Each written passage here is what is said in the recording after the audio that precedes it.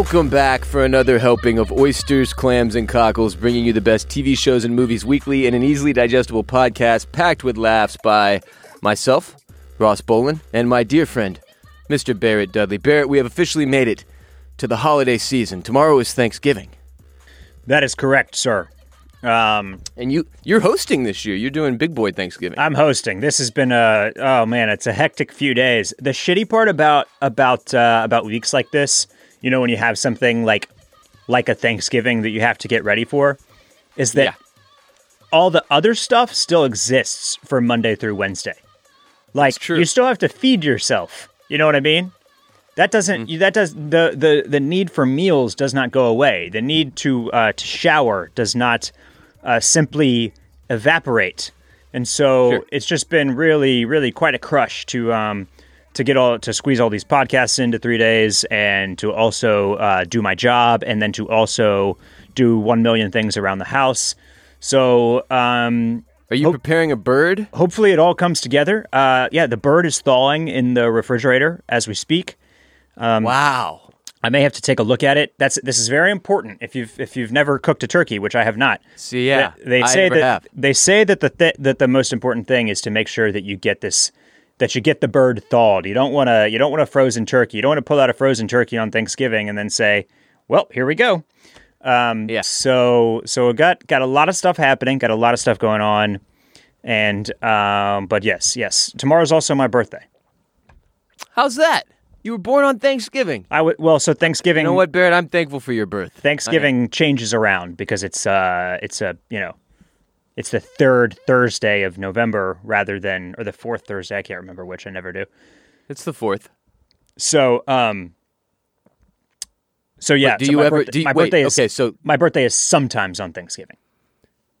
How many times has this occurred where you're a Thanksgiving birthday guy though? Because it's obviously not every year. Like a handful? Like 3 or 4, I think. Okay. How do you feel about that? You feel like the turkey's taking your shine? The turkey takes my shine regardless of which day my birthday actually falls on. Okay. You know, you want to talk about a first world problem is just that, like, I basically never got like a great birthday party or a great birthday celebration when I was of age to have fun birthday celebrations. Because it was smack dab in the middle of Thanksgiving right. week. So like, you know, and throughout college, like everybody was already home.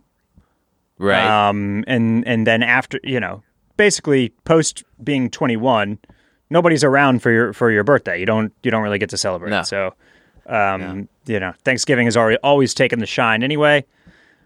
And that's okay. That's okay. It's a complicated holiday for you, clearly. It's fine. I love Thanksgiving. I really do.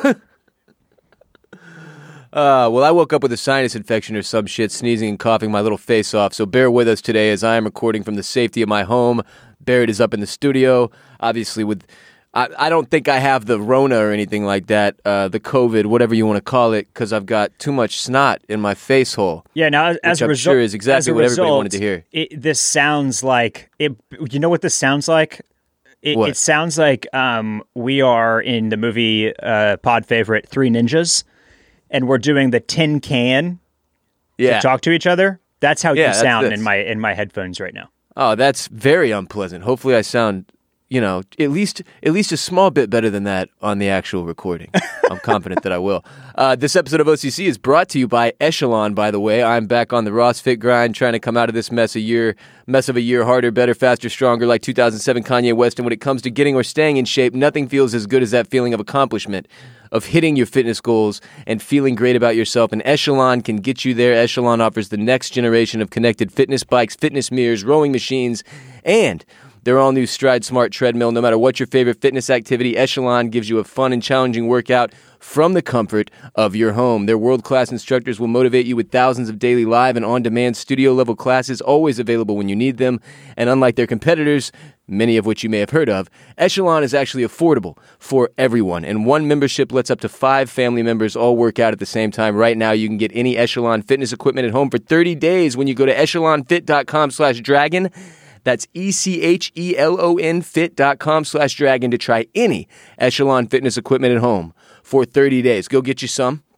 Close out 2020 strong, and or buy your family member or friend that needs a little fitness boost in their life, an Echelon, by going to echelonfit.com/dragon. There you go. How about that? Now, Barrett, would you like to start out with some tidbits and such today?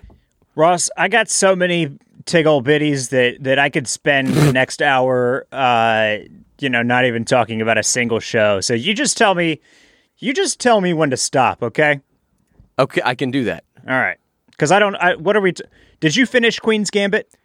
Nope, I've got one episode left. Let's start there. Let's start right there. Queen's Gambit. I've still got the finale. We can wrap up Queen's Gambit today, I think, without really discussing the finale, unless you just want to wait. But I want to wait and see it. I want to see the finale. There's really not a lot to say except for that the show was pretty spectacular. Look, I have no doubt that the finale does not tank the show. I'm assuming that it ends on a relatively, at least, decent note based on the things I've seen online and read reviews wise in terms of Queen's Gambit. Yeah, I don't think it's a major spoiler to say that like the show ends well. And to have thought otherwise, I think would mean that you weren't paying very close attention. I mean, it's a. I do not know. I mean, I guess let me put it this way.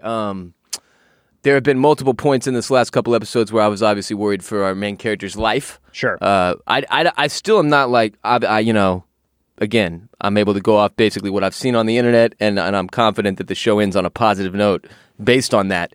But, and I mean that from the standpoint of a living main character. And I'm not worried about it. I'm very excited. But I do not want to close the chapter on Queen's Gambit until I've seen the finale. And let me tell you up front what it is that sucked me in since we last spoke. I have watched all 5 episodes of The Undoing. I watched episode 5 last night. It is fucking spectacular. We spoke on the sort of premise of the show, a few weeks ago for the first time. We've touched on it here and there since. It's kind of blown up over the past couple weeks in particular. And it's great. It's on HBO. It's starring Hugh Grant and... oh my God, what is her name? Nicole Kidman. It's slipping my mind right now. Nicole Kidman, thank you. And it honestly, it has have you watched any of this yet? So, real quick, is it total 5 episodes? No, 6 episodes total. Okay, and the 6th one comes out this Sunday? That is correct. Okay, gotcha. So no, I have not watched any. I was actually, I've seen all of the buzz. I've seen people yelling at us to watch this show. We'll talk about this is actually, let's just keep the conversation right here. We'll actually move the such and the bits and the tid to the second half of the show today. Let's do that. So, because I want to talk about these two shows kind of at the same time for a couple of reasons. So I saw all the hubbub basically, and it had reached a fever pitch to where I'm finally acquiescing and I'm saying, okay, the show is next up on my list. I will get this in. We will talk about it. I was going to watch the first episode last night, but then, I forgot it was Tuesday. It was Bachelorette night. So I had to watch Bachelorette instead. Sad. Yeah. But I will, this is a show that I'll start this weekend, especially now having finished Queen's Gambit. What I wanted to talk about was, it's funny the different levels that these shows have to how they reach you, to how they end up like on your list and inevitably on your TV screen or not on your TV screen, right? And so you have Queen's Gambit, which is kind of like the overnight celebrity, I'll call it. It's not really on your radar from like a preview standpoint or a trailer standpoint or a hype standpoint. You're not super familiar with any of the there's no big name actors or actresses or directors tied to it, right? The showrunner is not like somebody that did some heritage golden era drama. Like, it just is suddenly there. The internet is ablaze with chatter about it. Reviews are pouring out about how amazing it is. Everybody's already seen it somehow, even though you haven't, or that's the way it feels.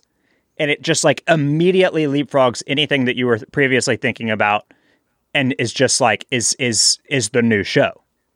Yes. So that's one thing that can happen. And then there are shows like The Undoing, where it takes a little bit longer. It's a David E. Kelly show, so it's got two huge A-list movie stars attached to it. There were plenty of trailers and hype built from HBO from early scenes and putting it in front of their other popular shows. This one got torpedoed a little bit for me in the beginning because I heard middling reviews from two critics that I usually agree with. So okay. that is first and foremost what happened here for me on The Undoing, is that Right. like the sources that that generally like my ears perk up when they say that something is either good or not good, kind of lumped this one into the not good category. Really? Yeah. Who can I ask who it was? I got guesses, but The big one is Alan Sepinwall. oh, really? Okay, I don't know who that is. Yeah. And so I've not seen if he kind of came back around to it, or if that was a review that was only based on one or two episodes. But the general gist of that idea was that this is kind of a run-of-the-mill story that we've seen over and over again, and that the real draw is that they put two A-listers in it, but the two A-listers are just kind of playing versions of themselves, and that there wasn't a lot of like novelty or newness or like anything that really sucked you in beyond it just being like a baseline story that we've seen before, now with big name actors. Yeah, I can see why this one is incredibly easy for the haters to pile on, because there is absolutely nothing in terms of originality with The Undoing through 5 episodes of the 6 that I haven't seen before. That being said, I have never seen it presented in such a way that, like you said, it was... I mean, dude, it is engrossing. It has completely sucked me in. And there are a ton of similarities to things like Big Little Lies. You mentioned this is a David E. Kelly thing. Obviously, David E. Kelly did Big Little Lies. He did The Practice, Ally McBeal, Boston Legal. He's done a ton of different things over the years. He's one of the few screenwriters to have created shows that have aired on ABC, CBS, Fox, and NBC.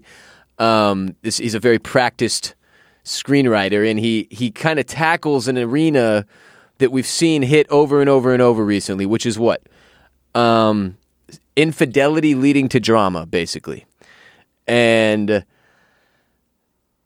no, that is not a new space, but the way this show unfolds, at no point has it been ruined for me by drawing similarities from elsewhere. Mm-hmm. It does make it feel less spectacular than perhaps it would if this didn't feel so rehashed. But the way they've done it, and the star power in this one, and for me, like one of the big things is Hugh Grant, dude. The last time I saw Hugh Grant in something meaningful was like over 10 years ago. You know, yeah. I was a really long time ago. Hugh Grant was like the dude in the late 90s, early 2000s. Yeah, and even though Hugh Grant, always kind of maintains that Hugh Grantness. It's hard to get rid of that. He's got such a distinct voice and kind of personality. This is a little bit of a turn for him, right? Because doesn't he play like a potentially darker character?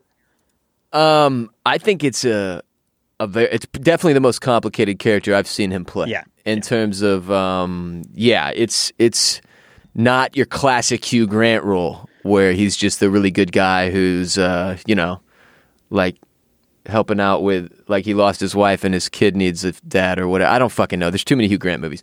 But The Undoing, like, I would feel bad if you allowed a couple of critics to keep you away from this one. Well, because it's very well acted is the thing. Yeah, and the second half of this story, the way that the show will make its way onto my television screen here, is that after that initial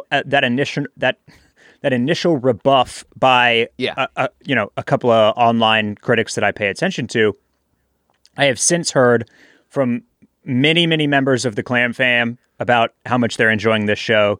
And then on top of that, people I know are watching this show and telling me to watch it, which is like the additional level. It's like, because that's always like, it's great when there's internet talk and buzz about a show. That's great. but there's nothing better than people that you know personally and you are friends with and that you talk to on a regular basis, if they're watching it too. It's the classic word of mouth. Like, what's more likely to send you to a restaurant? Like a decent Yelp review or one of your best friends saying, this place was amazing, you have to go. Right? Exactly. The people that I trust most are the ones that always get me across the finish line when it comes to a show like this. And you spoke on sort of like the way they emerge onto your radar first, right? And it is what you said. It's usually the internet for me. I'll see some buzz or whatever, see a tweet or two or an Instagram. But that's not going to get me through the door. There's got to be some word of mouth involved. There's got to be somebody inevitably who I know and trust telling me, you got to watch this. And just like with the Queen's Gambit, it was one where I saw a ton of online buzz. It took me a couple weeks after that, though, before somebody told me that I trusted, you got to watch this. Then I did. Now I've got one left. This is the exact same circumstances with The Undoing. I kept seeing chitter and chatter. All right. And then this is a realm, several realms really, HBO 1, Infidelity 2, Hot People 3. I'm interested in all these things. Mm-hmm. I like these things. I like these stories, these kinds of stories.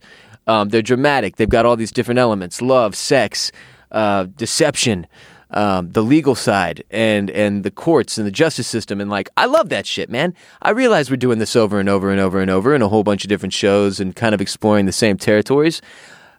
But if you hit me with Nicole Kidman and Hugh Grant and Donald Sutherland and Matilda de Angelis, the chick who, I believe, where is she from originally? Let me check this out. She is an Italian actress who is one of the main characters in the show. This is obviously not well known. I mean, this thing is very, very well done. And it is, for whatever reason, just really, it's like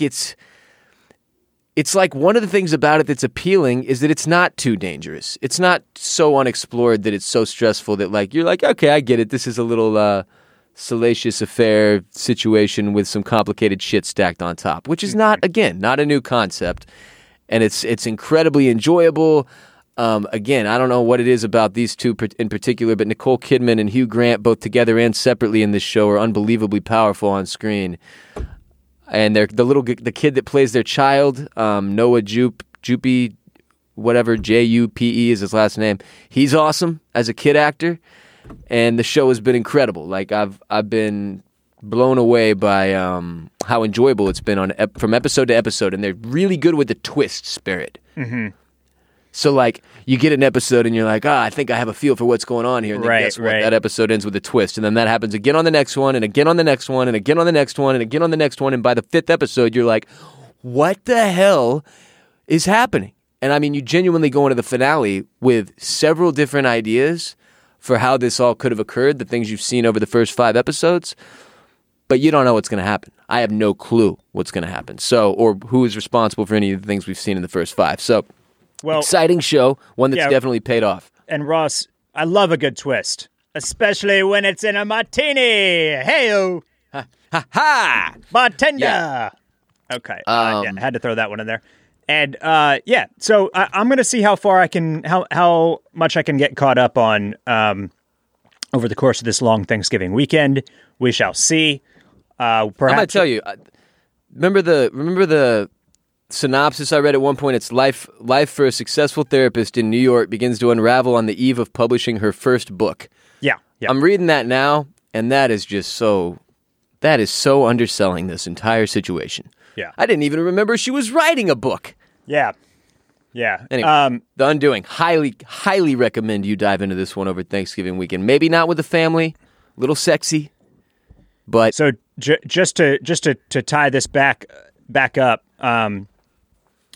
This show is one that's been released weekly, obviously, as the HBO shows are, and Indeed. Potentially benefits. I don't know from that weekly viewing as you're talking about. I think it has. Yeah, with these twists and the turns. And so the one thing that I wanted to throw out there here about the Queen's Gambit, just in comparison to some of these shows that we like to savor. I watched the first 6 episodes of Queen's Gambit in roughly a span of 5 days or so. And man, it was like a high. Like they talk about a runner's high, you're just hitting those endorphins, right? And this was a show where, and we talk about this sometimes, that it was just a world I wanted to live in. like I'm listening to 60s music on my Spotify, man. Like I can't you can't take Santana's Oye Como Va away from me at this point. Like I'm playing this shit like 27 times.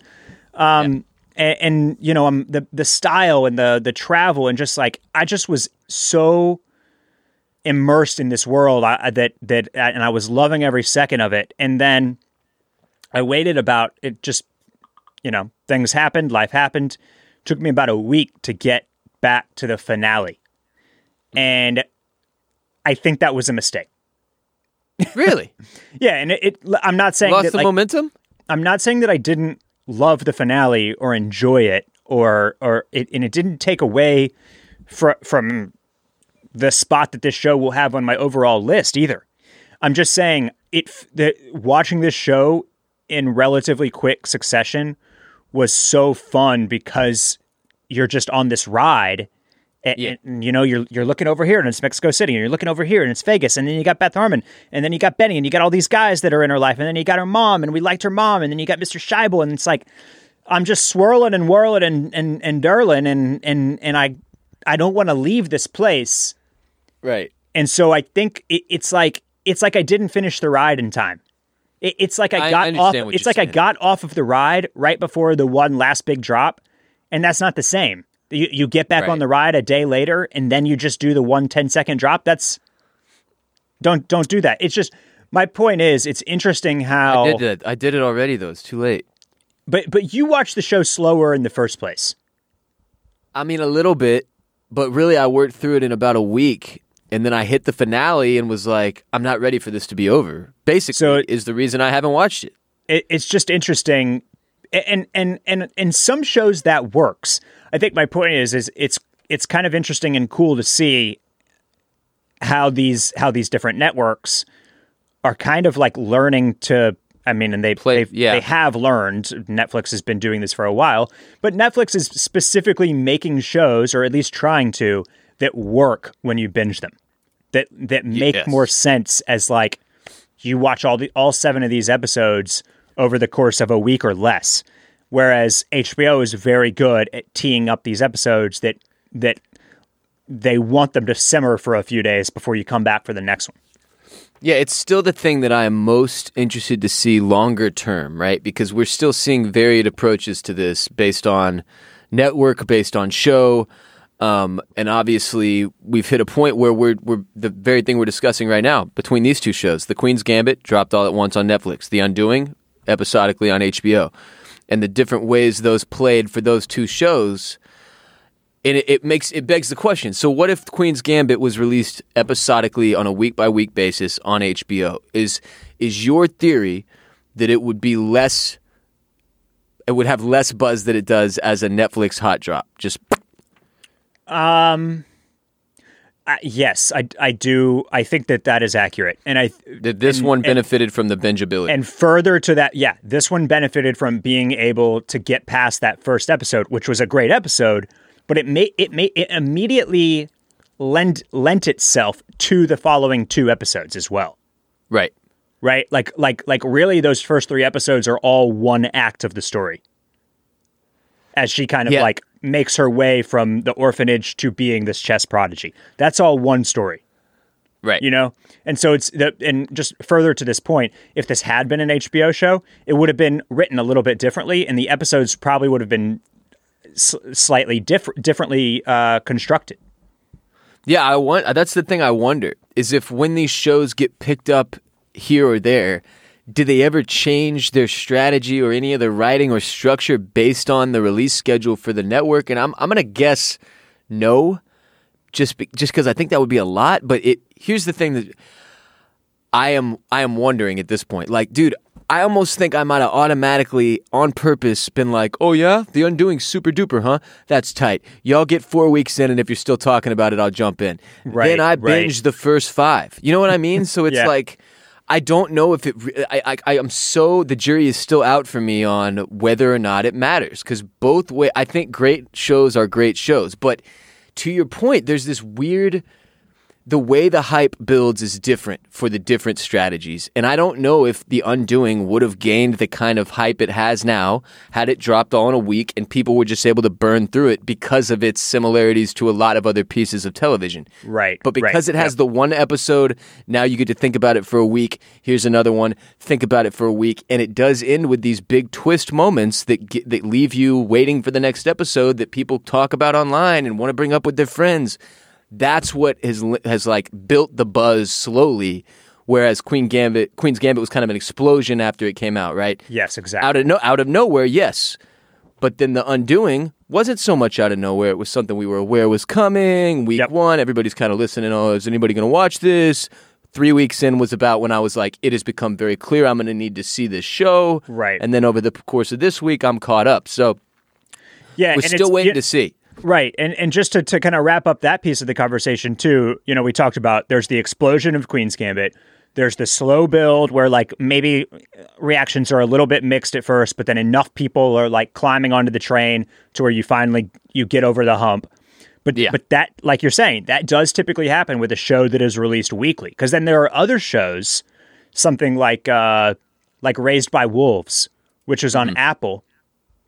And I don't know how exactly they did those drops, right?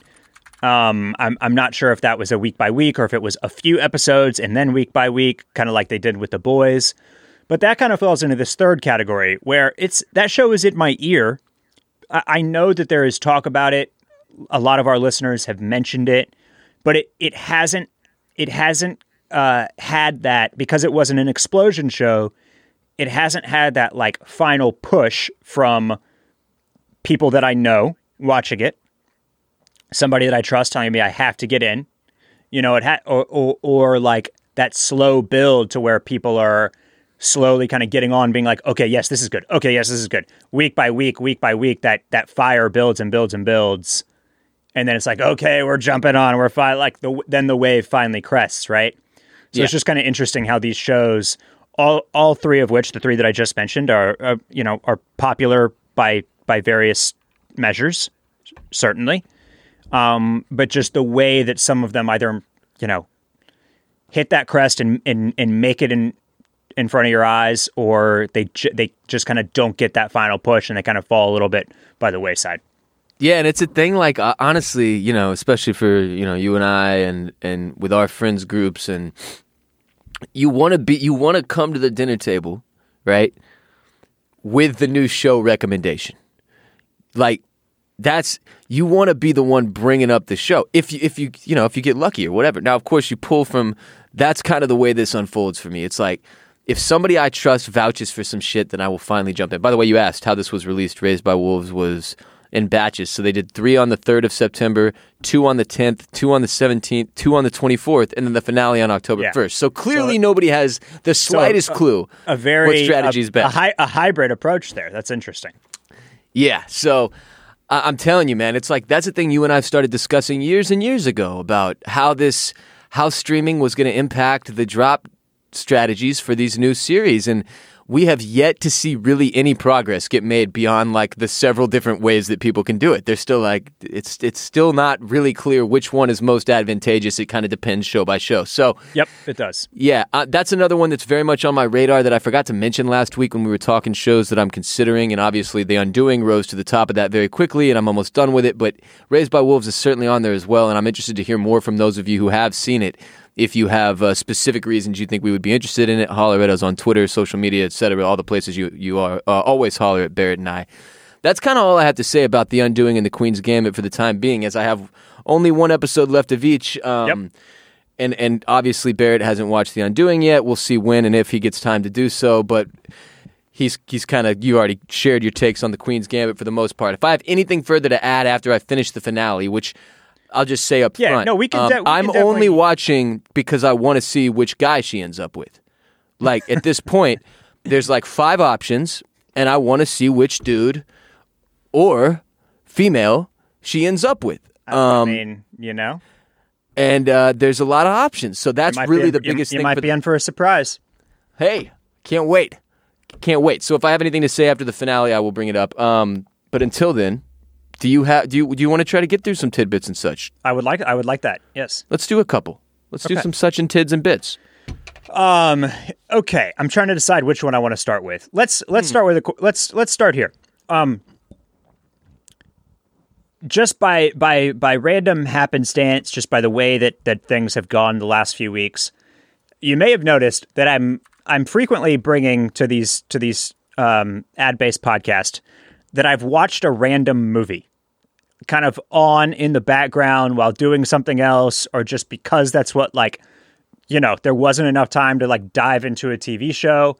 Anyway, this happened again, although I'll admit that we did just kind of end up watching this, even though it was on TV with commercials. By the way, shouts to IFC, which, despite being a cable network and running commercials during the movies, plays them fully uncut and unedited at their full length with no bleeps or bars or anything else. So Okay. that was very nice and essential for this movie, which Laura had never seen. But I watched essentially the almost the entire movie. We probably missed the first 25 minutes of The Wolf of Wall Street this past weekend. Oh, for real? And That was on television unedited? On IFC. Yes, dude. Yes. Holy shit, that's some ballsy. I mean, because they're like doing all of the drugs, and that movie starts with Leonardo DiCaprio doing cocaine out of a prostitute's ass. It does. Yeah. So I just wanted to touch on this film because I saw it in theaters, and it's been on another cable network. It's aired on a cable network once or twice. I want to say like TBS or TNT or something like that, clearly with some edits. And I've passing through, I've picked up like 10 or 15 minutes of it at a time over the last few years. But this was the really the second time that I sat down and kind of like watched this film again. And while watching it, it struck me, one, how excellent this movie is. This is such a good movie from a lot of different standpoints. Oh, yeah. But what it's like is, it's like being served a really, really rich, amazing French meal, and the portions are too big. There's overwhelming. Everything is good. Everything is beyond delicious. There's so much butter and garlic and herb, and it's just all so good. And then you get like halfway through the meal and you're like, this is too much. I cannot get these plates out of my face. And that's obviously on purpose too, because that's the track that the movie takes as well. It kind of reels you in with the obvious and historic excess of the late 80s and early 90s, especially as it pertained to Wall Street. And it reels you in, and it kind of makes you, it does that thing where you're like, God damn, this is debaucherous, but it looks like so much fun. Like, do I hate these guys or love them? Yeah. Do I hate, right. And then of course it shows you what that really amounts to, which is pain and suffering, misery. Yeah. And so that's obviously all on purpose. But I just had to bring it up because it's so, some of the scenes in this movie are just so wild. And you forget about them if you haven't seen this, but like the plane ride to Jordan's bachelor party is one of the funniest things I've ever seen. I cannot even imagine how filming that went. He wakes up like strapped by 30 seatbelts to his chair. Do you think the blood orgy in Event Horizon or the bachelor party scene on the airplane was harder to film? I bet the bachelor party scene was harder to film because there's like 30 people having sex and doing drugs at the same time on that airplane, and at one point it hits like that slow motion thing where kind of everything has to look really tight at once. Yeah, Blood Orgy was just chaos. As we know, our boy didn't even shoot that himself. He like sent in his homeboy to take care of it while he was off shooting another scene. God knows how that went. Dude, I watched this a few months back, beginning of 2020. All right, at one point, 6 months ago, let's say. And it's sort of the same reaction. I was like, first of all, I forgot how much fun this movie is. It's just one of the most fun movies ever made, period. And that's kind of the big takeaway, right? It's not necessarily meant to revel in the behavior of Wall Street. Not all, I mean, I don't think you could argue either way that it damns. It's like, it's a little bit of both. Because no. you find yourself... No. No. What do you mean? It damns the hell out of it, dude. Compared to what? Like dude, he smokes crack with Jonah Hill at a restaurant. And tell me that's not the most you've ever wanted to smoke crack in your life was watching that scene. It's the most I've ever wanted to smoke crack. I think the real, like I said just a second ago, I think the point is that it pushes your mind towards thinking that it's all awesome. I mean, like the party in the Hamptons. You could see yourself getting on board with it all. And the party in the Hamptons looks cool. But then at every point, even at that party, it's so over the top. It becomes so like disgusting to a degree, you know? Right. Like it's that level of excess. Donnie is so high on the lewds that he's literally whipping it out and jerking off in front of a house full of people because he sees an attractive woman. You know, every point, it's like you said, it's like, do I like these guys? Does this look fun? And you kind of want to say yes, but then they are so like it's so dirty. It's such a nasty world that they live in. They're the worst people. Yeah, that it is not that by the end of it, you're like, okay, you're right. I don't want this. Right? Yeah, I mean, but it's kind of like I already knew. I mean, look, like it's not difficult to just think through how that life would end, right? Like it's not shocking to me that dudes who go all in on coke and money end up with the issues that they do. That's that road, man. But like you said, they serve the courses, if you want to call them that. Like the first course is like being poor and the desire for wealth. The second course is like gaining wealth. The third course is like spending wealth. The fourth is like dessert. And then the fifth is the prison that you go to after the fact. And the first four are so fucking good and enjoyable that by the time you get to like sober Leo and he's talking about how he wants to kill himself and he's miserable drinking these non-alcoholic beers and shit, I don't know. You certainly don't feel bad for the guy. Like, I think there are a lot of people who judge that and are like, well, he got to do all of that stuff, so fuck it if it ended this way or whatever. But totally to your point, yes, yes, the movie does do a good job of showing you the dark side of a life of selfishness and excess. What I'm arguing is I don't always know, and this is the same thing I would say with Scarface. Like, if you idolize and you romanticize that sort of hustle so much that that's what the movie is about, like your willingness to do anything to gain, then by the end when the punishment is, delved out or whatever, like I don't really give a shit. Like I just watched you bawl for 2 hours. Like I'm not the last hour of your life falling apart. I don't know. I'm not there to learn life lessons necessarily. I mean, Wolf of Wall Street wise. I will say this might be your hottest take ever on this podcast. That I don't know about whether or not Wolf of Wall Street paints it negatively enough. The movies that you're comparing to, Blow, Scarface, especially the ones that deal in the drug trafficking game, they do not go to the lengths to show you that even the fun is like horrific and pain. Well, that's fair. That's fair. Do you know what I mean? Remember, know what I mean? Yeah, because dude, one of the first scenes you see with Leonardo DiCaprio in the helicopter that they almost crash, and then he falls into his pool and sets off the whole alarm, and like his whole family's fucking awake and everything. Like they do not waste time getting to like look how much of a shitbag mess of a human being this guy is. Like literally one of the first scenes you see, he's walking out of the house like popping a Xanax, chugging a fucking orange juice mimosa, throwing that over his shoulder, like explaining to you his drug routine just to be able to even get through his day. Yeah. But like, because of the way Hollywood works and just the fact that it's a movie and it's for entertainment, it's Leo. Like when he's saying all that stuff, I'm laughing. Like it's funny. I don't know why. It shouldn't be. It's sick and sad. But like when he's chunking the mimosa, like that's a cool scene. It's hilarious. Like, you're not like, oh, this poor bastard. You're like, oh, can't wait to see the shenanigans this guy gets into for the next 2.5 hours. And then it turns out there are quite a bit. But yeah, I don't know, man. I'm with you. This one was just so so much that I don't know if it ever like even occurred to me that there were real lessons in there. Like, it's just such a chaotic, ridiculous movie the entire time.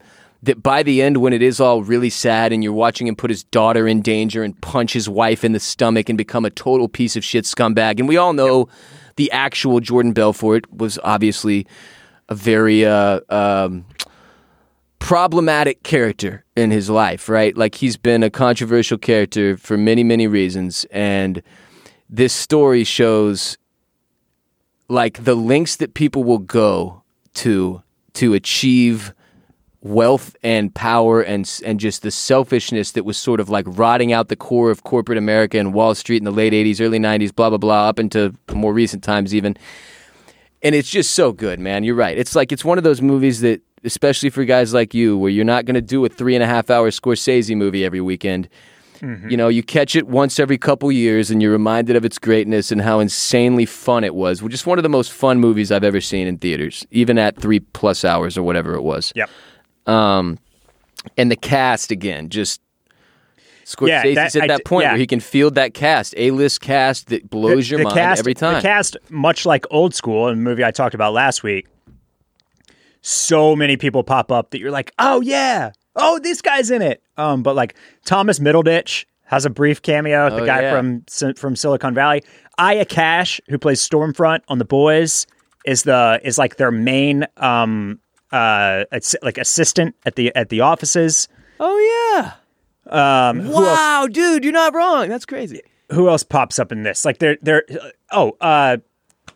Coach from Friday Night Lights is the FBI agent. Yep.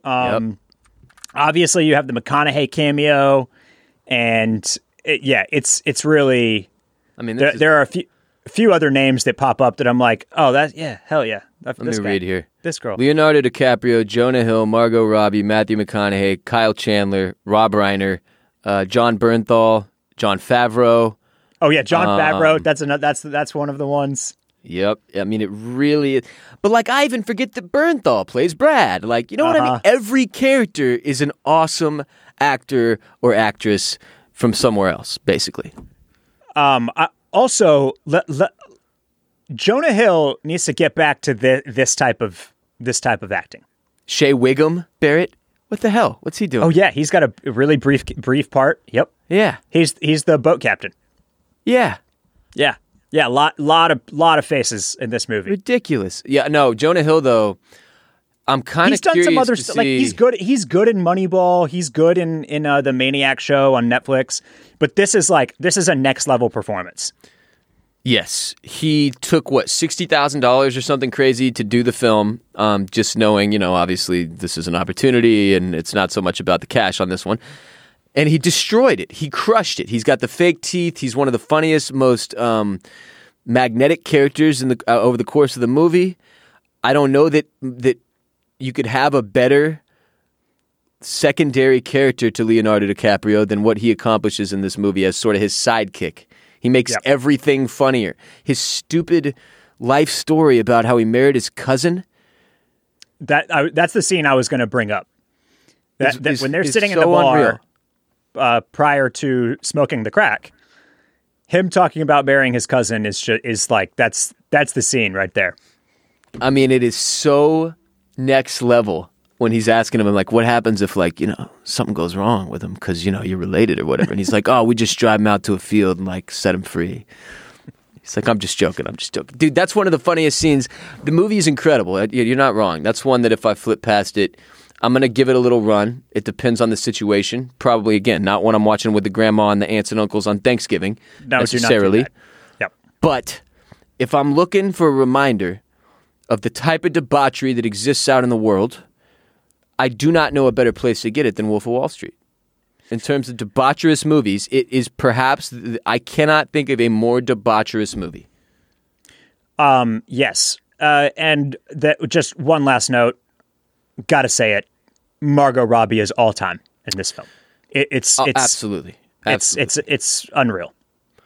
The scene with her at the dinner where she says we're not going to be friends, and then the scene where mommy's not wearing any panties, and she puts her foot famously on Leonardo DiCaprio's forehead. is I perhaps forgot- the hottest thing I've ever seen in my life. I forgot about the second part of that scene where she's on camera and the security Touching guards can herself. see it. And he's like, does Teddy have a little something funny on his eye? Or whatever. And then she's like, I do see. Say hello to Rocco and Steve, or whatever their security guys' names are. Yeah, that movie's fucked up, but it's incredible. Yeah. I'm glad. Anyway, Any other tidbits a great one to revisit. And also, just last piece about it. It's often talked about how, like, The Departed was Scorsese's kind of lifetime achievement win at the Academy Awards, but really not the movie that he should have won for. This is potentially, this movie lost to something else as well, I believe. But I think this is a better movie than The Departed, I would say. All in all, it is a better movie. Yes, maybe his best. I'm not sure. I mean, obviously there are some heavyweights to contend with, but the scale of this movie is just incredible. It is very difficult for me to place, because this man's career has spanned so many decades at this point. It's very difficult for me to put a newer movie like The Irishman or like Wolf of Wall Street and to compare it to anything beyond The Departed. Anything before that, I'm not touching. So, like, okay, I can't do Gangs of New York or Casino or Taxi Driver, or like, I'm not going to compare because some of these are my favorite movies. Goodfellas, like, I cannot. It's almost just like Scorsese gets generational greatness. I got to pick one from each decade or something. Like, I will say though that in his out of his most recent catalog, like out of the last 20 years, it's my favorite. It's if I put it up against anything else he's made, and I would pick it over that. Yeah. Because again, one of the most fun movies I've ever watched. Just chaos the whole time, and drugs and hot people and money. What are you going to do? Okay. Moving on here. Have you heard about this? Hey, have you heard about this? Did you see this? Did you see this? What? The Outsider, canceled by HBO. I didn't even know we were really digging in for a season 2. But, oh yeah. Come on, then guy. They pulled the plug? They pulled the plug. But here's what's interesting, because this generally does not happen with HBO shows. This was not an HBO Studios or a Warner Network or whatever, Warner Max, whatever you want to call it. Like, this was not their show. MRC was the studio behind The Outsider. So they are now shopping around season 2 to other streamers and networks. Oh, which wow. Which is really interesting, because I'm pretty positive that this has never happened. Where HBO cancels a show that would get picked up by another network. And this is one that really probably has a great chance of doing just that. Yeah, I can't remember an example of that ever happening. They do not. If shows can go on for more seasons and are popular, this one was, it did 2.2 million total viewers across all platforms for the finale, which was an 83% gain from the premiere. So, I mean, it doubled its viewership over the course of the first season. That's very impressive. They usually don't let properties like this go. So, pretty surprising. And we might be seeing this pop up on a different network. Very interesting, because I know that there was a point where there was a lot of debate around whether HBO would do a second season. Then Stephen King came out and said that the second season had been written, at least in part, and that the cast and crew were interested in continuing it. And then obviously HBO passed on the second season in November. And here we are. Yeah, I am betting somebody will have the balls to pick this up, because here's the thing about HBO that I sometimes... my favorite example ever is Deadwood. That's one of the best shows ever made, in my opinion. And that they did such a weird job or a poor job of marketing that I was just never sucked in. And HBO can kind of have these, like, under the radar, if it's not the main thing they're promoting or one of their top tentpole shows that year, sometimes they just kind of fail to get things the shine they need to succeed. And maybe The Outsider's an example. I mean, like, think about it, man. If you saw that on Netflix, it'd be one of the best things Netflix had made this year. I mean, if they can find a network where it makes more sense, or somebody that can, give it a place to grow from there, I would absolutely watch a season 2 of this. I'm curious to see where it goes from here. I also do not trust Stephen King at all. So it wouldn't shock me if he turned in a second season and HBO was like, Nah. Yeah, we're okay. Who knows if he tried to introduce like a killer clown that flies down from the sky or some crazy shit. He's always doing nonsense in these books. Yeah, let's bring in the space turtle. Why not? Hell, bring him into this one. They're all connected. All these Stephen King novels, they're all in the same universe. Whatever, Stephen King. I miss Ben Mendelsohn though. Man, that is an interesting situation with The Outsider, and I kind of now I'm worried. I don't know. We'll see what happens. Anything else? Yeah, I mean, I get the question is, would you watch a second season if it's not on HBO? I think it really truly does depend on which network it's on. Because if it's on Netflix or Amazon or Hulu, I'm in. If it picks up some fucking bootleg ass place that I got to download another app and figure out my password for 45 minutes, then I'm out. It's going to be a simplicity thing for me, I think. Yeah. How long have we run? We're at a good hour. Yeah. Okay. Let me do one more. I'll do a short one here, and then we'll push. I do have a topic, but I'll save it for another podcast. We've got plenty today. So just a quick one. I mentioned the show Big Sky. Obviously, we've taken a respite from the drama and the troubles at the Clamstone.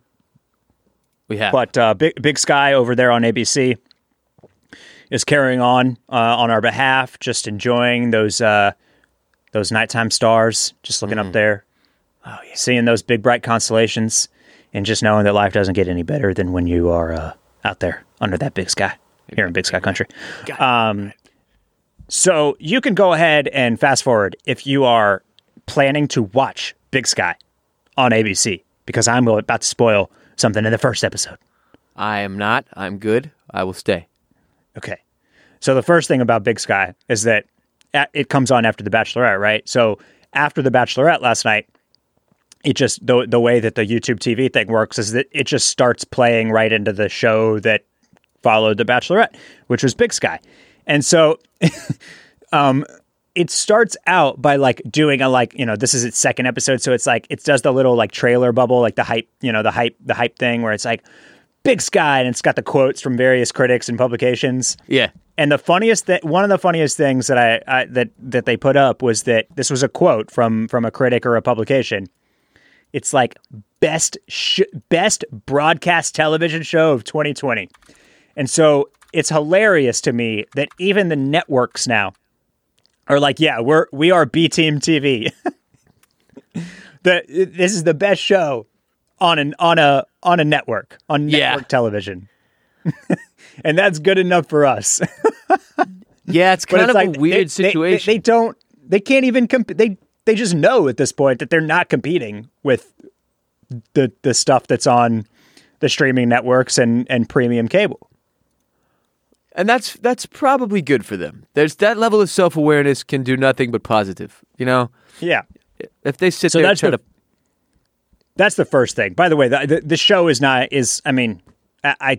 I wanted to like it. I wanted to give network a chance, Yeah. That's where I have my roots. I grew up on a lot of network television, and I was watching a lot of network shows even as recently as 10 years ago. So it's, I always, I'm always kind of rooting for one of these shows to be good. You know what I mean?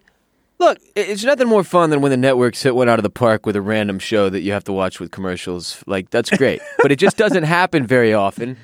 It's not hard. Anymore. No. I didn't anticipate Big Sky was going to bring that home for me. So, but here's the big reveal. Now you can really skip if you don't want the first episode spoiler. Okay. Anyways, they went Ned Stark, but they did it in the very first episode of season 1.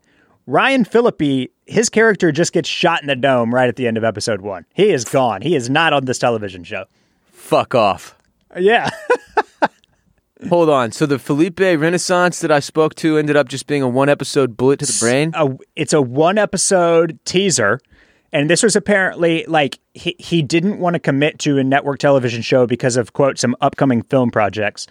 And he liked the idea of kind of flipping the script here and being oh, Ryan Phillippe back on network television. Here's this big show that he's starring in and leading, and it's going to be his his return to the small screen and like, oh, there's a lot of buzz about this one, and then boom, he's actually only on it for one episode, and that's that. So kind of the Jason Bateman thing with The Outsider.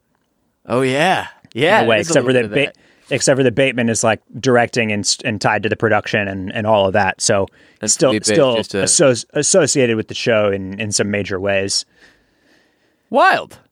But yeah, so Big Sky really digging into the playbook, trying its best to be a dramatic serialized hit television show. Just hard to pull off, man. Really hard to pull off. You know, I was thinking about watching the finale for Queen's Gambit, or potentially even the finale for The Undoing after we finish recording today. But I think it's become clear that my place is Big Sky. Yeah, I need to just walk out under that big Montana sky and stare up at it and just fucking enjoy Ryan yourself. Felipe for an episode and let it wash over me. Enjoy that horizon, those beautiful Big Sky sunsets. Doesn't get any better than that, Ross. Last piece on there on the network dramas. I over the course of the pandemic, I've still been taking some auditions, all of which I record in my home now. And So they're all via Zoom or whatever? I mean, not via Zoom. No, that you're you not, send in a tape? That does happen if you get like a callback or something like that. But Okay. For submissions, you're recording and just submitting. Got the tape, you. Okay. basically. Okay. But so, as it happens, I've gotten to read a couple of the scripts tied to some upcoming network dramas. And I can't say the names, but the writing is not good. It is abundantly clear that the good writers have all hero. abandoned ship and are taking deals with HBO and Netflix and Hulu and FX and AMC and all of the above, because it's just weird. It's like, man, just because you're broadcast, just because you're network television, doesn't mean that your writing has to be cheesy and whack. Yes. You know, That's a but weird... they do it. But they do it anyway. Yeah, it's something I've noticed, man, is that, having spoken to a couple of different TV writers over the course of my career, it's almost like that is the style and people feel obligated to replicate it. Yep. Like, well, it works on Big Bang Theory. Let's fucking crank out the cheesy comedy. And it's like, I'm not sure that's how that plays, friendo. But I don't know what that is, man. It's like And I don't know if it's because they like can't use curse words or what, but I think it's like you're saying. I really think it's just more like the style that has been approved, and that's now how all the writers think that. And I mean, it also feels like network writers are just they are cashing checks. You know what I mean? Like they are. right. Oh, I got that NBC money. Let me just turn in this schlock. It doesn't, I don't know. It's just interesting. And there's just a lot of hacks too, man. There's just a lot of really bad writers who are trying to be writers, like at all times. That's always been the case. And it's just, I mean, look, like you said, man, the best talent is going to go to the best networks. They're not going to be sitting there writing for fucking Big Sky on ABC with Ryan Felipe making it 20 minutes into the series. You know? And I mean, I say that, and this is a David E. Kelly show. I don't know how much he wrote the first script, but Wait, Big Sky is a David E. Kelly show? Yeah. So in that sense, it's almost like that almost just proves, right, that this is a style that the networks want. Yes. Because this guy can write The Undoing and Big Little Lies, but then he can write Big Sky too. And I'm actually I don't have all my facts in a row here, so I don't know if he actually wrote the script for Big Sky, for the Big Sky pilot, or if he wrote the scripts for The Undoing, or what his role in as far as production versus writing or both was on these shows. Are we just a David E. Kelly podcast? We're a David E. Kelly podcast now. Yeah. I'm trying to find if he wrote because it's obviously Big Sky's based on a novel, right? And it says he produced it, not seeing if it was rewritten by him or who did the screenplay yet. But I didn't realize David E. Kelly was in front of that one too. This guy must be man. The guy struggling is financially. Yeah. It's the impression I Anyway. get. Just dead broke, That is that's all I got for you, man. All right. Well, how about that? Barrett and I are trying to figure out, based on Thanksgiving and some scheduling conflicts, when we're going to be able to get y'all's ad-free Mollusk Militia hotline call extravaganza done this week for patreon.com/Ross Bolin podcast. But I promise you this, you will have it before the month is out. That much I assure you. For everybody on patreon.com/Oysters, Clams, Cockles. We appreciate y'all. So be sure to get in there, because Mollusk Militia, this is your last episode ever before we start The Sopranos. I mean, it's not the end of the Mollusk Militia, obviously. And again, keep your eyes on the Patreon for... I've started to update the tiers so that they make sense, but I can't put the stuff in for next month until next month is actually available, really until this episode is up. So... if you're not in the Mollusk Militia or the Crustacean Nation, where you will be getting the December 1st or first week of December, season 1, episode 1 of The Sopranos coverage in podcast form, just keep an eye on the Patreon and you'll see the tiers pop up in the coming days over the course of the weekend, etc.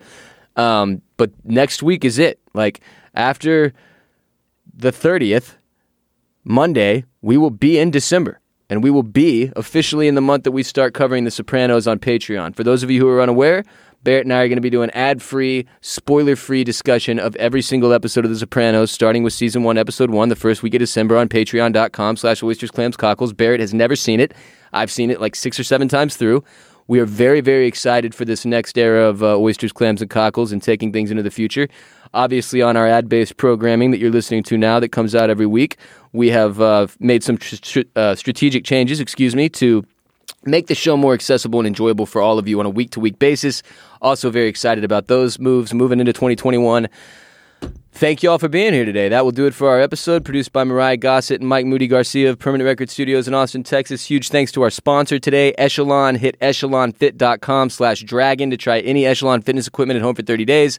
And if you already have an Echelon, then you can support us directly by going to patreon.com/Oysters, Clams, Cockles. As we said, Mollusk Militia, your hotline call extravaganza is coming at some point in the next few days. And then it begins The Sopranos in December, right there on patreon.com/Oysters, Clams, Cockles. Follow us on social media. We're on Instagram at Oysters, Clams, Cockles, on Twitter at Clams and Cockles, Facebook.com/Oysters, Clams, Cockles for updates on the latest and greatest from the podcast and what Barrett and I are watching, looking forward to, or feel like talking about at the time. You can find all that on social media. Am I going to see some guys hanging out at a meat store in episode 1? Almost certainly, man. Are they going to hang out at a meat store? A butcher shop, yeah. A butcher shop? Okay. Lots of butcher shops. People are getting got in butcher shops constantly. Watching The Sopranos, it's the thing that taught me. Never go in a butcher shop, ever, for any reason. You will get got. You will get got. That's where you get butchered. You get whacked off, you'll learn about these phrases. They're mafia phrases. Yeah. Mafia terms. Do they say forget about it? Forget about it. You can follow me, Ross Bolin, on Twitter, Instagram, and Snapchat at WRBolin. I'm live on twitch.tv/BossRollin a few times a week. Mr. Dudley, where can we follow you on social media? Hit me up at Barrett Dudley on Twitter and on Instagram. Yeah? Those are the only 2 social medias. Oh, that's good. I have. Good stuff. Yeah. Thank y'all again for joining us this week. Y'all are great. Thanks for bearing with us as we recorded remotely to try to keep everybody safe in our production team. And y'all are incredible. Have a great, happy Thanksgiving. We'll see you afterwards if you're in the Mollusk Militia. And if not, we'll see you in next week or in December for The Sopranos rewatch or watch for a lot of you. Very exciting times. Huzzah. Stay safe out there. And until our next helping, adios, muchachos. Very nice.